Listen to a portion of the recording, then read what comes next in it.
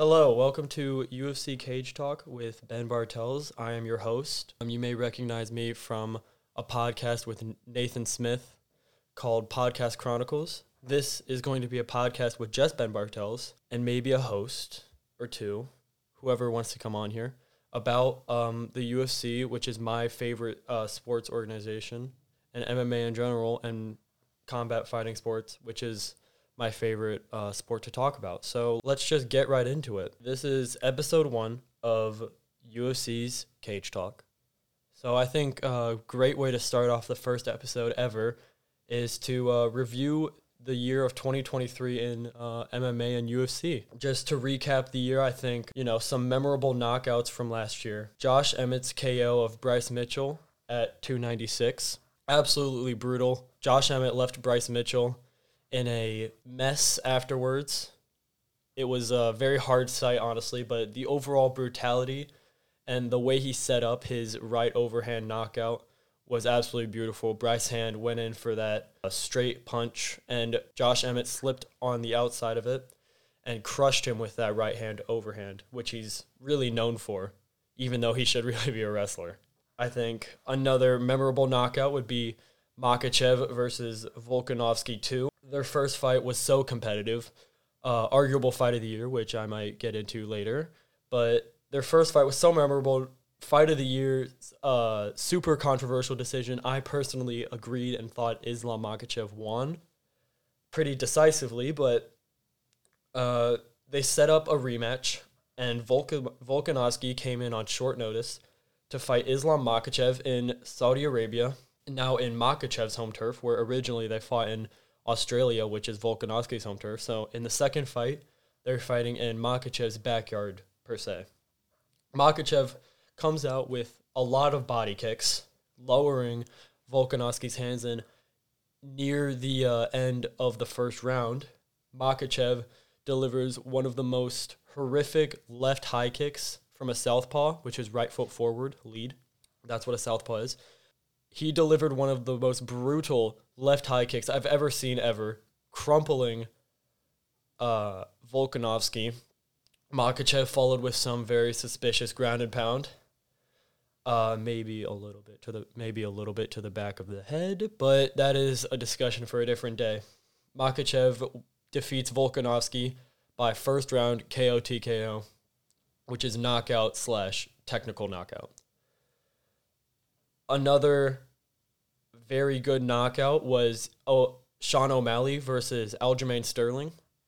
Sean O'Malley, very Conor McGregor-esque this entire week up to before this fight, and even after now that he got the knockout, was saying he is going to be the next star, just like Conor McGregor, who is by far the biggest star in the UFC. Sean O'Malley said he was going to be the next Conor McGregor.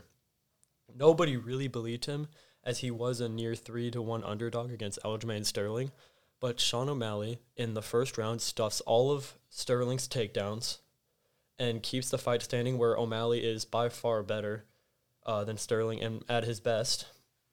And near the middle of the second round, Sean O'Malley slides back after Aljamain misses a left hand and comes in with one of the most precise right hands of all time. The reason this is not knockout of the year is because of the follow-up shots. I think if you want to win knockout of the year, you have to knock them out cold, no follow-up shots needed, or very little. And the reason this isn't it, even though Sean O'Malley's right hand that dropped Sterling was probably one of my favorite punches that I've seen all year, he needed a lot of ground and pound to finish Sterling.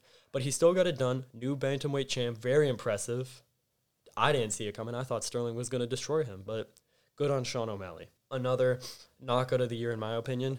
And you'll see throughout this these entries for contender for fight of the year, I have a real thing for high kicks, for head kicks. If you land a kick to the head, it is the most brutal, magnificent KOs you could ever get. It's way more technical and way more beautiful to see than just a right hand to someone's dome or a body kick KO, something like that. a head kick is so impressive to see. That's why this next entry, I'm putting Roman Kopylov versus Claudio Ribeiro. Two unranked fighters. I think Kopylov is still unranked, but two unranked fighters right now. And Kopylov landed probably the second most brutal head kick of the year. You could hear it echo throughout the arena when his shin connected with Claudio Ribeiro's head. Claudio Ribeiro falls down. Roman Kopylov follows with one hammer fist, and the fight was over. It was amazing to see it happen. Kopylov with the beautiful setup just goes up for a high kick, boom, done. In like 2 seconds, blink and you'll miss it, KO. Now I have Makhachev versus Volkanovski 2 as the third best head kick of the year. Kopylov versus Ribeiro as the second, but the first, and it's not even close, let's be honest, guys. Justin Gaethje versus Dustin Poirier was the second best knockout of the year, in my opinion. And second best head kick knockout of the year, second best knockout of the year. It was amazing.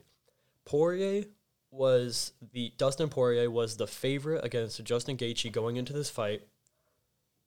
And Justin Gaethje conditioned Poirier by leaning to the right sometimes, kicking the body, anything he could do to lower Dustin Poirier's hands.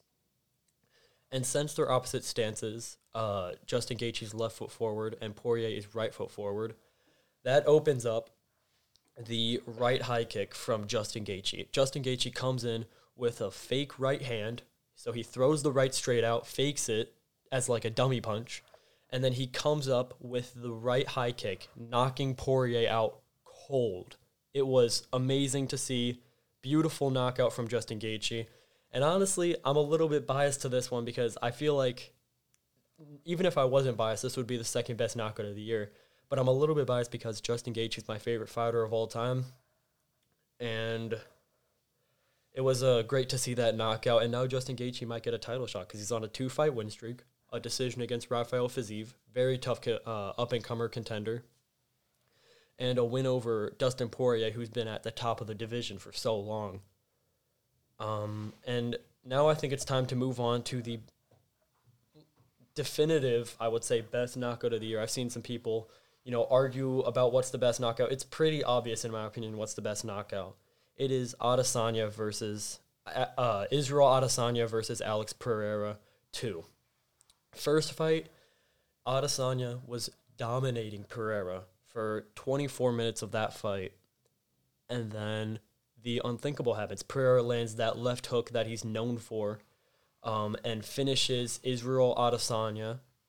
And the reason this first fight was so special to begin with is because they had two kickboxing fights before this where Alex Pereira was now 2-0 against Israel Adesanya. Alex Pereira followed Israel Adesanya to MMA, so he's like the ultimate supervillain to Adesanya. Whatever Adesanya has, Pereira just takes it. And Adesanya goes into MMA, and so does Pereira. And Pereira, now 2-0 against him in kickboxing, finishes him in MMA. So now if you combine kickboxing and MMA, Pereira is 3-0 against Adesanya. 3 wins, 0 losses. This fourth fight comes around, the second fight in MMA. To prove all the doubters wrong, Adesanya goes in there, world on his shoulders, and he goes and KOs his top rival, who's been his boogeyman for so long. He knocks him out in the second round, I believe. After a close first round, Pereira seemingly hurts Izzy with a leg kick in the second round. Adesanya stumbles a bit, Pereira unloads, and then right as Pereira unleashes that left hook that he's known for, that he's finished Adesanya with twice now, Adesanya comes in with a crushing right hand as his back is to the cage, stumbles Pereira, lands another right hand, Pereira falls, Adesanya follows with 1 or 2 follow-up shots, and the fight is over. Adesanya beat his rival once and for all, and this win for Adesanya is even aged better as Pereira came back very quick from this knockout loss, beat a former light heavyweight champion, where the Adesanya fight was at middleweight, 185 pounds. Pereira moved up to a heavier division, which is usually very dangerous because people hit a lot harder there, right? Pereira went up there, fought the light heavyweight champion, 205 pounds, fought him, beat him, and then fought for the belt at 205 pounds and won that belt too. So now, right now, Adesanya is the only man to have ever beaten Alex Pereira in MMA. Very impressive feat. Another fight might be happening in, I believe, April at UFC 300. So keep your eyes out for that one if you're interested, because that fight is going to be very interesting. If Pereira and Adesanya fight for a third time in MMA, fifth time altogether at UFC 300 at a heavier weight class where Alex Pereira is seemingly better than he's ever been. Now, that was a long tangent of the knockout of the year, but I think it's time to move on to the submission of the year. Now, there are so many good submissions, and my pick for winner of the year might be a little controversial because I've heard a lot of people say different submissions and not really this one, but I still think this is up there for by far the best submission of the year. Contender for submission of the year is Damon Blackshear versus someone's name and then Johnson. I forgot the man's name, but very, very incredible submission. Blackshear got, I believe, the third or fourth ever twister submission in the UFC. And a twister submission is a very weird submission where, like, a rear naked choke is you just choke them when you have their back, and arm bar is when you get their arm and try to hyperextend it. A twister is very different where it's like you're twisting their body 180 degrees, which is not supposed to do, so they're supposed to tap. And he did, and Damon Blackshear got the third twister submission ever. A very impressive feat. He actually came back a week later after this fight and tried to fight Mario Batista, very tough fighter, Mario Batista, but lost in that effort. But regardless of how that fight went, Damon Blackshear, incredible submission. Another submission that is very rare and very, very impressive was the submission Davy Grant got versus Rafael Assunção.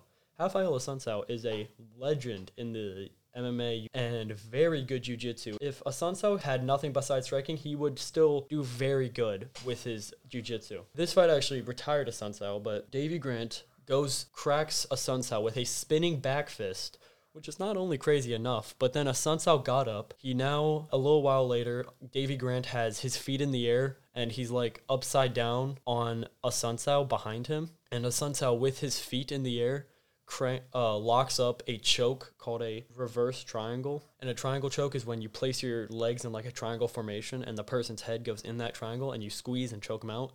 He did that reverse to where he's behind them, which is usually very hard to pull off.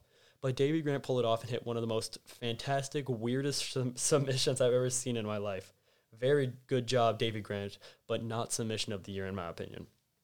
Another contender for submission of the year, Jon Jones versus Ciryl Gane. The reason this is not higher up is because Jon Jones versus Ciryl Gane, Jon Jones did submit him in the first round in a heavier weight class after not fighting for 3 years. Very impressive.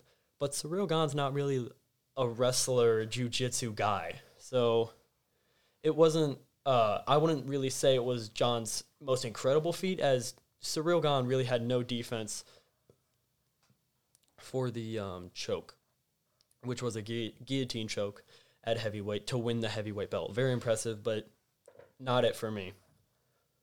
Another submission on the same card nonetheless, 285. One of the best cards of the year, by the way, but 285. Grasso versus Shevchenko had one of the best fights of the year, but also had one of the best submissions of the year, where Alexa Grasso takes the back after Valentina misses a spin move, and she takes the back, very crispy back take, very good, and she follows her to the ground and locks up a choke. That wasn't even really a choke. She had her back, and her arm is on the champion, Valentina Shevchenko's, like, chin, and she just squeezes the ever-living crap out of Valentina Shevchenko's chin. And Valentina Shevchenko has to tap. I mean, I understand. When she let go, Valentina's chin was, like, sunburned. it was so red because of the pressure that was on Alexa Grasso put on Valentina Shevchenko with that choke. Now, the winner for submission of the year, and I will die on this hill, is Shavkat Rakhmonov versus Jeff Neal, which also happened on the same card as John Jones and Cyril Gane, and Valentina Shevchenko and Alexa Grasso. Shavkat Rakhmonov's submission, a standing rear naked choke, is so brutal and so impressive. I think like Damon Blackshear could win submission of the year, or Davey Grant, just based off pure technique, or John Jones based off name value. But Shavkat's, when I see that picture of him choking out Jeff Neal, very tough fighter by the way, Jeff Neal and Shavkat, when I see that picture of him choking out Jeff Neal has like, it looks like Jeff Neal's drowning. It is so bad. It is a beautifully horrific submission.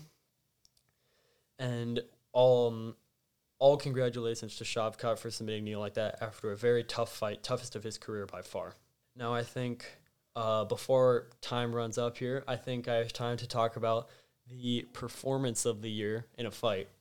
I think some of the best performances of the year include Dricus Du Plessis versus Robert Whittaker, who is actually fighting for the title in late January. I think Du Plessis versus Whittaker was a very impressive performance from Du Plessis. Du Plessis was not supposed to win this fight. This was my most confident pick of the year. I thought Robert Whittaker was going to steamroll, destroy Dricus Du Plessis. But the complete opposite happened. End of first round, Dricus hits a head and arm throw, takes Robert down, is smashing him up to bits and pieces. And then Robert Whittaker is really saved by the bell to not get just destroyed. Second round starts. Robert Whittaker looks a little bit shaken up, but he still looks like he can do some things here.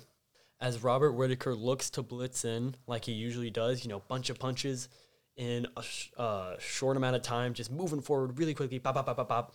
Dricus intercepts that with a right jab that Robert really kind of runs into by accident. Robert drops to one knee. Dricus realizes he's hurt, just absolutely bum rushes Robert. Just no technique, switching stances all over the place, just punch, punch, punch, whatever you have to do to finish this fight. He just throws his whole body at him. And Robert Whittaker, unfortunately, because I really like Robert Whittaker, he does succumb to it, and Dricus Du Plessis is declared the winner by second round TKO and has rightfully earned his title shot in January. Jamal Hill versus Teixeira is also one of the best performances of the year, and I kind of have a pattern with picking the best performance of the year with huge underdogs winning, and that's why Jamal Hill versus Teixeira, Glover Teixeira, is a contender for performance of the year, as Jamal Hill was not, in my opinion, not supposed to win this fight. Jamal Hill was relatively unproven. He was the 7th ranked contender fighting for a title. He hasn't really fought anyone of note. He fought Johnny Walker, which at the time wasn't that impressive.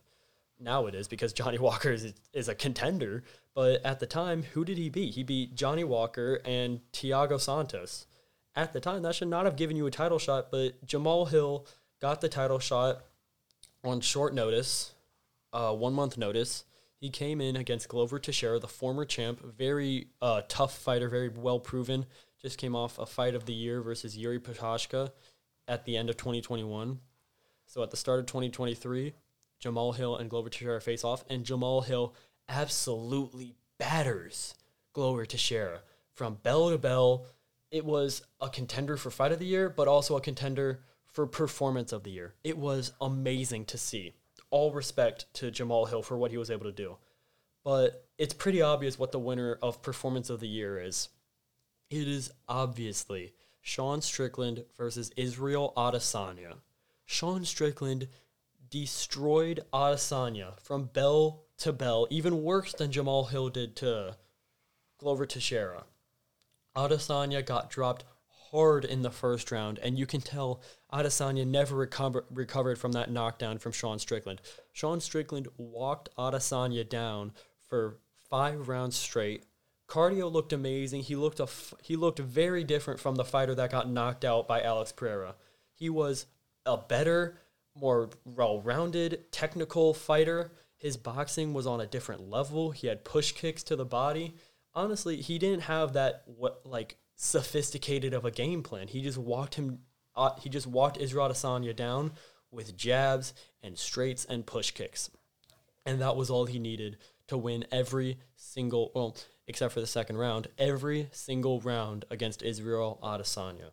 Especially in a fight that Adesanya was, I believe, a minus 600 favorite, which is a 6-1 favorite in that fight. Sean Strickland, I wish I bet on that fight, destroyed Adesanya. I bet people who bet on Sean Strickland were very happy that they got 6 times the money that they bet on Sean Strickland. Very impressive. One of the best performances, best underdogs of all time, and definitely the best performance of the year. All right, I think I've run out of time here. We talked about the performance, the knockout, and the submission of the year. A nice way to recap the year that was the UFC. Amazing fights all around, one of the better years for the UFC. And this sport's only getting started. We have amazing fights this January, February, and March.